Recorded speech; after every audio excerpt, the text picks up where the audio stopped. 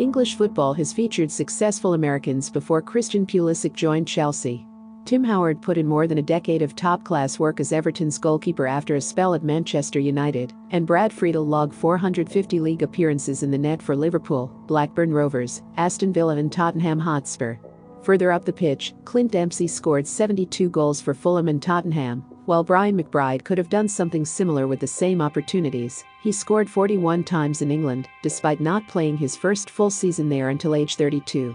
Carlos Bocanegra was a rock at the back for Fulham for 5 seasons, and Claudio Reyna made over 100 appearances for Sunderland and Manchester City. At 21, however, McBride and Friedel had not yet made their professional debut. Dempsey and Bocanegra were just getting started in the MLS, and Howard was a backup for the New York-New Jersey MetroStars.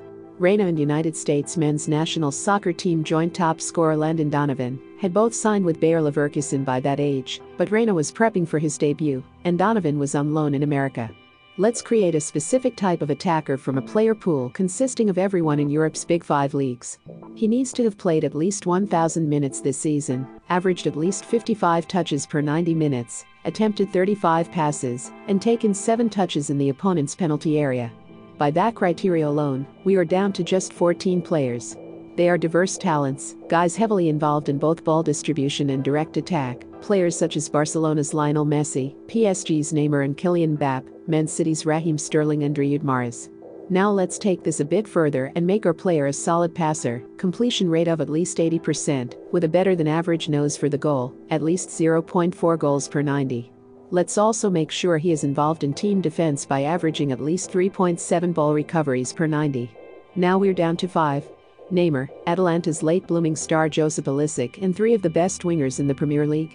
Mahrez, Liverpool's Sadio Mane, 4 players at least 28 years of age, who are at or just past their athletic primes, and Pulisic, a 21-year-old American in his first Premier League campaign.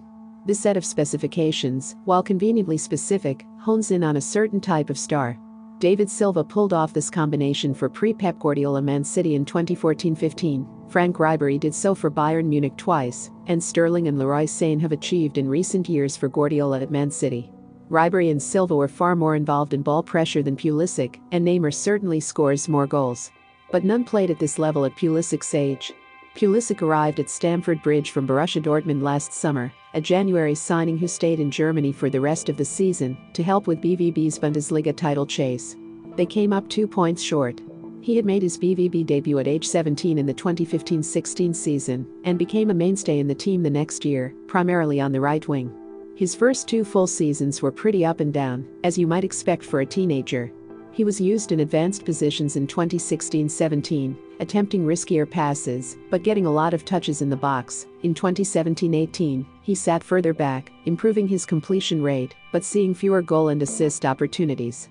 In 2018-19, Pulisic blossomed for a dramatically improved BVB, despite a series of muscle injuries and increased competition from players such as Jadon Sancho. After playing at least 1,500 league minutes in the 2 previous seasons, Pulisic logged only 923, but in those he thrived.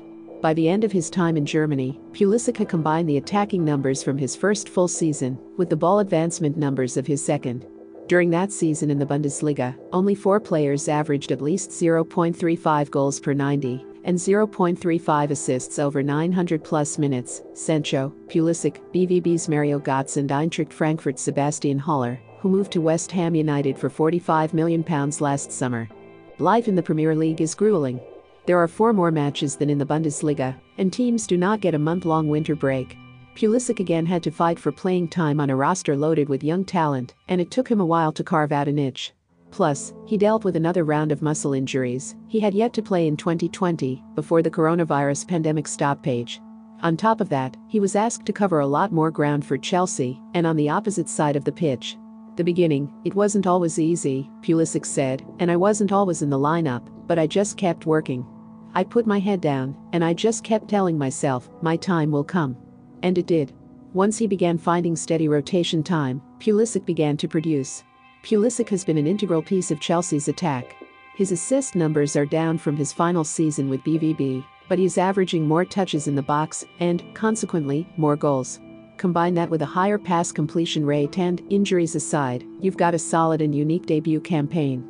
Granted, he hasn't yet proved himself incredibly durable, there's nothing saying he's not, but the sample size needs to grow quite a bit before we know one way or the other.